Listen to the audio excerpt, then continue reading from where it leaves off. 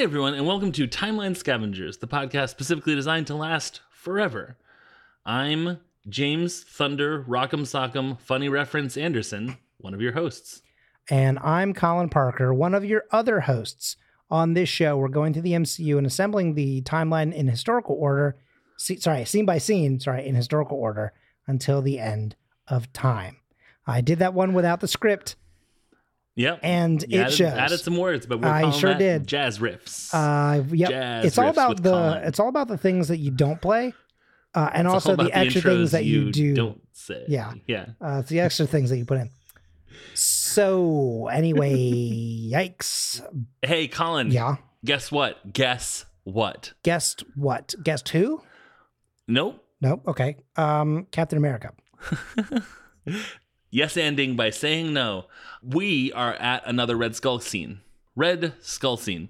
And that means that it is time to bring back out our expert on things that have no hair and are red, bright red. Just really, really red, like a almost offensively red. It's James Wilcox. Hi, welcome back. You're here again. Hey, it's good to be back. Yay. Colin, you watched the older Captain America movie, right? Yes, I've watched a couple of them actually.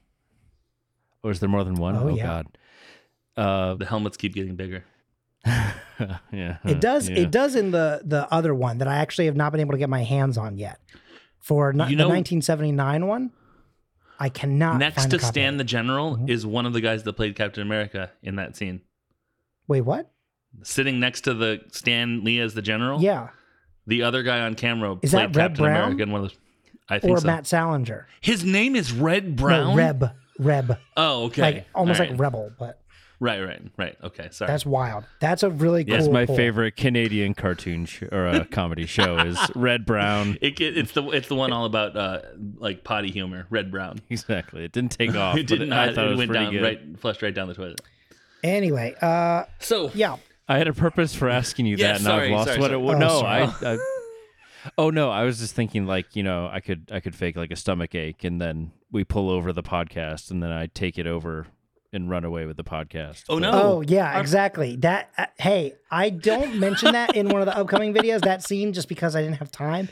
But it is So one of the he funniest does it like things. twice. Yeah, it's he does true. it twice or three times. He does He this. does it a lot. So in the 1990 Captain America, he thaws out and he just starts like running essentially and hitchhiking. Sure. And this like they couldn't put the Washington Post in, so they had like a fake Washington Post type thing.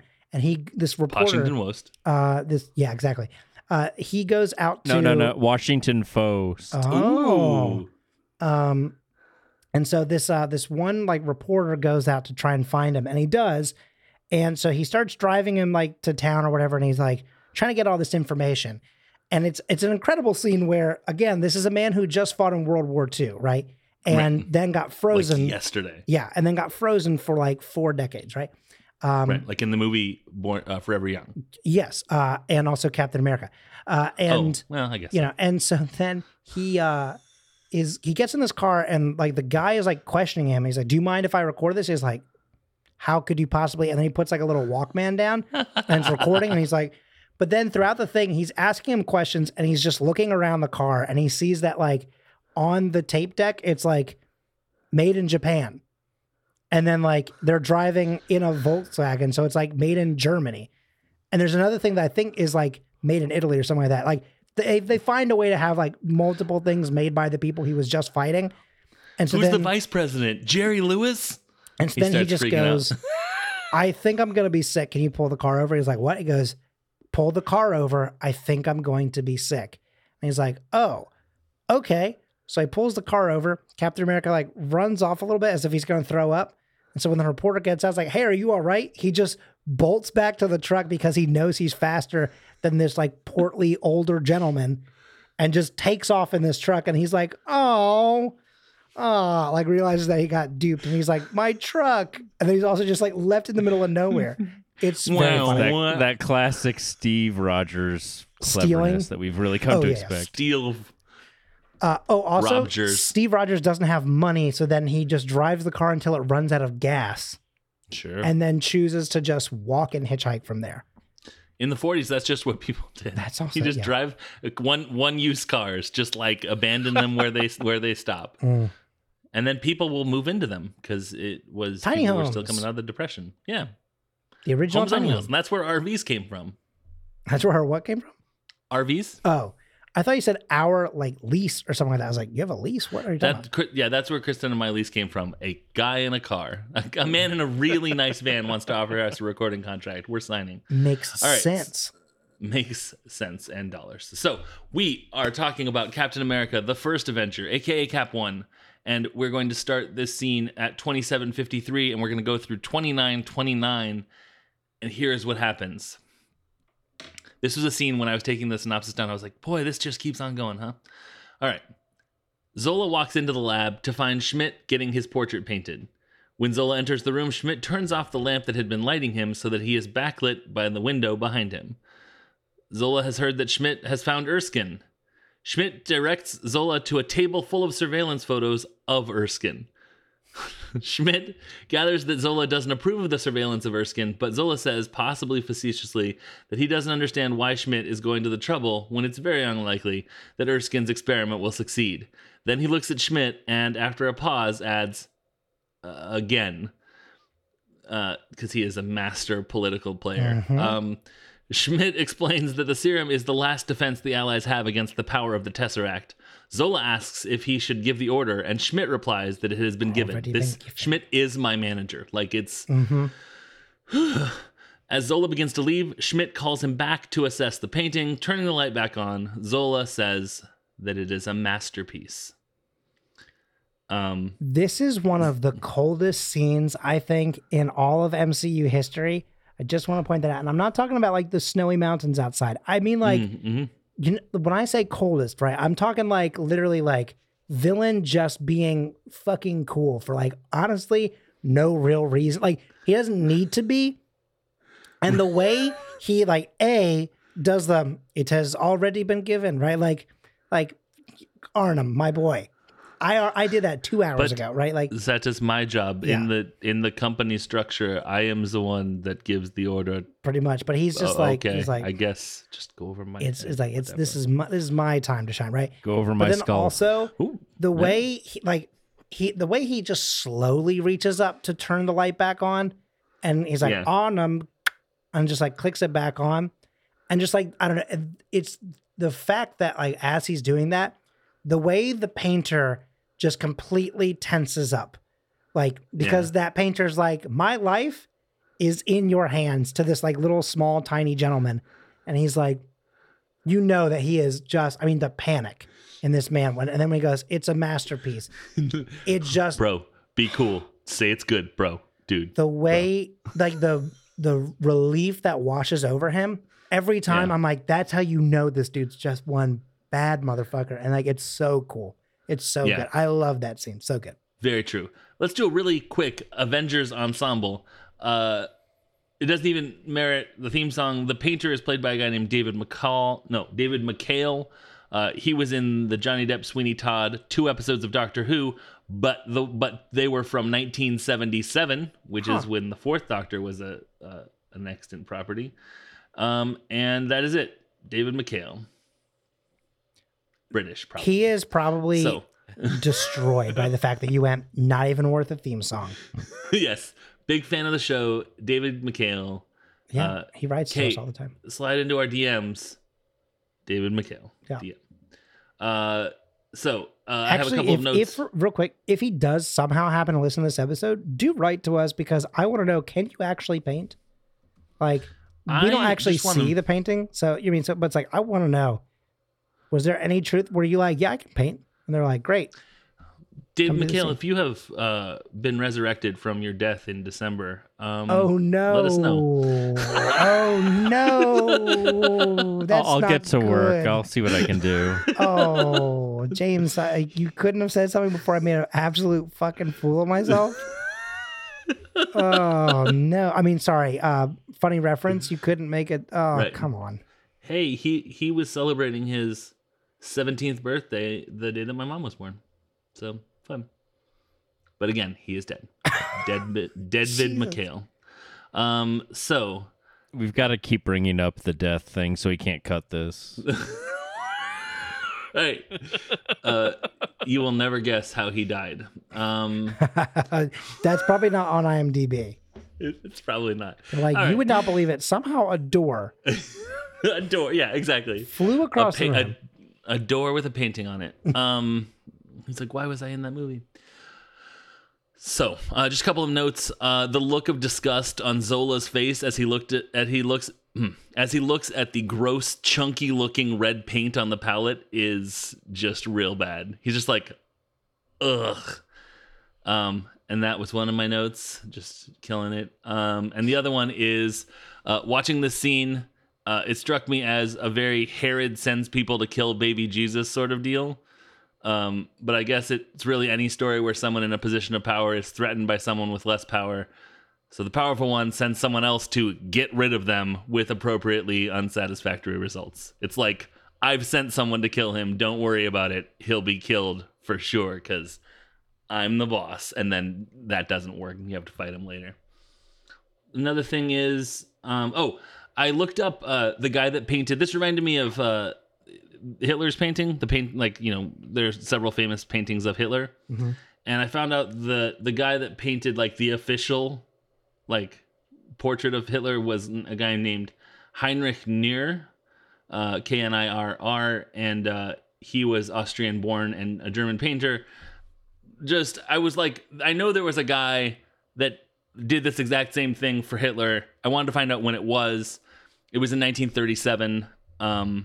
So this is what I like to imagine that Johann Schmidt was like, I'm going to get me one of those just as soon as we get the Tesseract to work. And then first thing, he's like, Sarah, get me the painter because we're going to get this portrait done. Hold that thought where you are. I was... give me just... Okay. I'll be right back. Sorry, 1 second. I'm so sorry. Oh, okay. Hey, so did you research the opera that was playing? That's next. I kind of figured. Yeah. Did I research it as Colin and I were talking at 10:15 tonight? Yeah, that also that. I made a couple of small notes, but I kind of figured you would have picked it up. I only have what it was and sort of a fun, interesting thing about the clips that they played. So for sure, if you have any other things you want to say about it. Okay, probably not. But okay, but hey, we'll you never know. It was just like, it's funny because I watched the scene twice because of that. Because I'm like, wait a minute. Yeah. I think I've heard this before. It was funny. I was like, well, it's probably Wagner. Exactly. My note literally says, I guessed Wagner, and sure enough. Yeah, exactly. Sure enough. Sure means beautiful in German. So yeah, I was like, it's probably the Valkyries, and one of them was. Apparently, he has it on like a mixtape because it plays from 2 different operas. Oh, really? Yeah. Okay. Which is fun. Like he has his special like. He had one mix. record and the other record, and he just snapped them and then glued them together. Right. It was his first like genetic experiment. This is the remix. Look, oh, here he is. So yeah, just keep what I said under. Cut it. Yeah, it's fine. Yeah, that's fine. Yeah, no worries. Sorry. Yeah. The other thing that I looked up belatedly was the scene starts with a record being started. And so I wanted to look up what that music was. I did use tunefind.net, not just my vast knowledge of opera. Not today.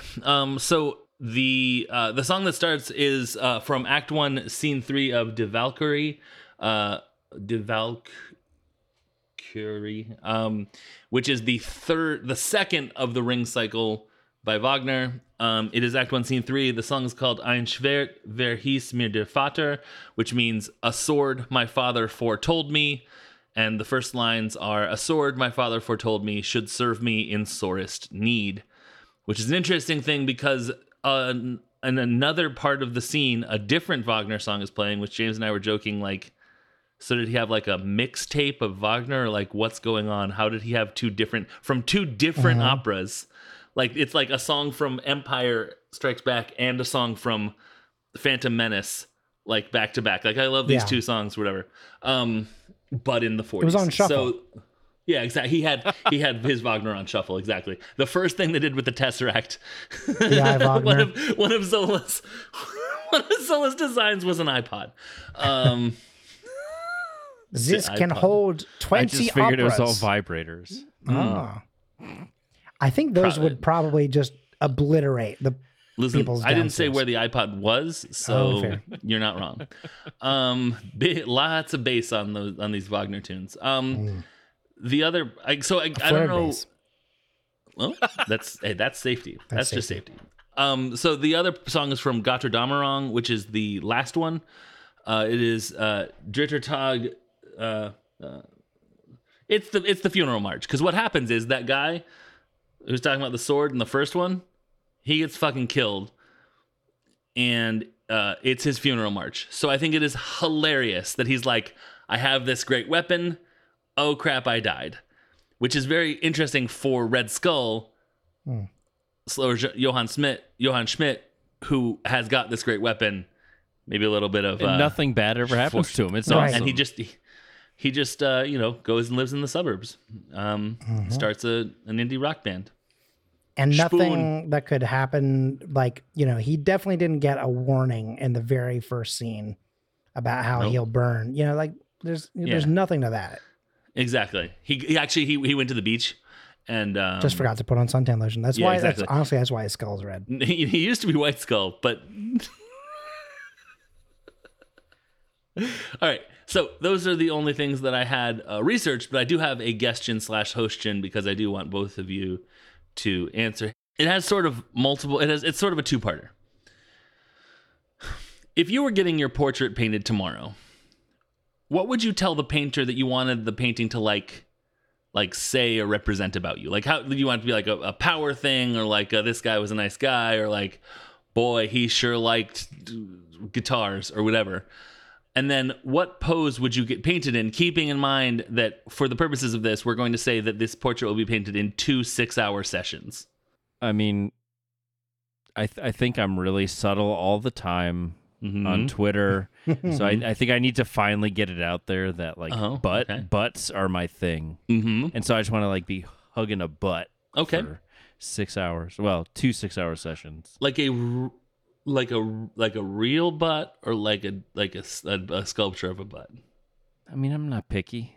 Oh, I just want a butt. Just give me a butt. there you go. Give me a butt. Yeah, Colin? but break me off a piece of that big old butt.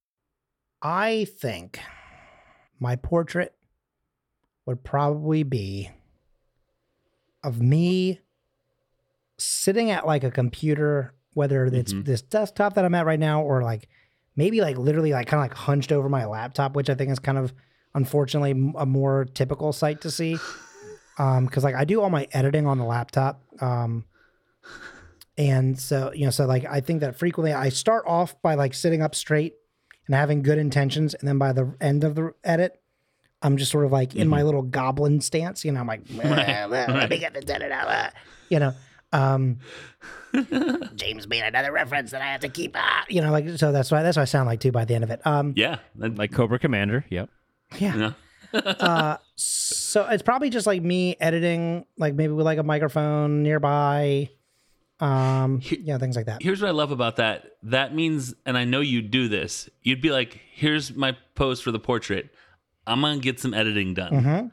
I know you'd do it. Yeah, Like I would that's a classic Colin. Like, this is it. And the best part about it would be that like it would be a 6-hour session, and the guy would just be like, "All right, great. I'm gonna I'll come back and finish like tomorrow." Or whatever. I'll be like, yeah, okay. And I would just still be there, I'll just let myself. still doing work or whatever. Or also on the same flip side of that, it would be that I should be editing to like look like I'm doing the work, but I go, well, it's a Wednesday. I should watch the new Moon Knight. And then he's like, hey, you're like, can you sit back up? But like, I'm not listening because I have my headphones, and I'm just like, Steven's so funny. He said, amazing. What's that? Oh, sorry. Sit back up. Yeah, no, I'm definitely working. What a silly hippo. Like that's just me, But then I go, no, I should get back to work. Yeah. So yeah, I think that's my thing. Excellent. I think those are both great answers and also correct answers. But that is all I have on my notes. James, Sorry, funny reference. Huh? What's your? Oh, so what's your portrait? Probably band T-shirt, like jeans, like ready for a concert, but like maybe like tying my shoe with my foot up on a chair, you know, like that for 6 hours. That's pretty funny. Yeah, I just out of curiosity, what about the tying your shoe is like what about that position that you find yourself in? Is like I'm getting ready to go. Yeah. It's like a okay. Like, so your whole steez is just like I'm always like essentially ready to go. No, getting ready in the process. Never getting there. I'm like the Xeno Zero of preparation. Oh, you said never getting there, and James just kind of had a little sad face. Oh, yeah. No, James always likes the arrival, I think. Right? No, I like the build. Sometimes it's better to the put build up's better. Hey, you can't spell subtle without sub, right, James? Oh. Yeah. That's it. Colin, I am done. Okay. I'm finished. Great. Well, since you're finished, we're going to talk about some social medias. Yes.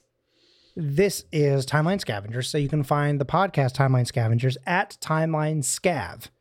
If you want to find the podcast network that we're a part of, you can find the podcast network at ScavengersNet. If you want to find me on Twitter, you can find me at Colin M. Parker. Funny reference, where can people find you on Twitter? I just remembered that was the name I picked for myself at the beginning of this. And that's why you said that before. I was like, when did I make a funny reference? Which is great. Classic funny reference. FR, for real. All right, so people can find me on Twitter at unabashedjames. Perfect. And then to James, where can people find you on Twitter or wherever you want them to find you? Actually, I've got a guy who's DJing it right now, and he's got to drop the bass first before I'm ready to talk about it. I need gotcha. that. The bass is building and building and building and building. I got to get that drop. I can't do it right now. You'll have to wait. Did you ever see that SNL sketch about the drop that never comes? Like it's at a dubstep song, but the drop never ever happens. It was a good one. Very of its time. Like very only good in that 1 year. It also makes me think of the SNL. McElroy bit though, where they were pretending to be, I think it's Skrillex's, why did I say it like that? Skrillex's like parents. Mm-hmm. And they kept being like, drop that stinky beat, Francis. Your father's waiting in the car. Just go ahead, drop the beat on them. It's very. Did they guess that Skrillex's name was Francis? Maybe it's Deadmau5, because one of those guys is his real first name is Francis. Because Skrillex was the lead singer in From First to Last. Did you know that? I did not know that. Yeah, it was weird to find that out. Weird. I was like, hey, but they both look like Corey Feldman. And I was like, that's because they're the same person. They're the same guy. Yeah. No, they are not. Corey Feldman. Oh, yeah. That actually would have been very funny. Licensed to dubstep. I can't believe I almost forgot about the main man, Nick Bramald, the man who made the music that you hear at the beginning and the end of this show. You can find Nick at NBRAMALD or nickbramaldcomposer.co.uk. Thank you so much for joining us. As always, I'm Colin Parker. I'm James Thunder Rock'em Sock'em Funny Reference Anderson. And I'm James Wilcox. Excelsior.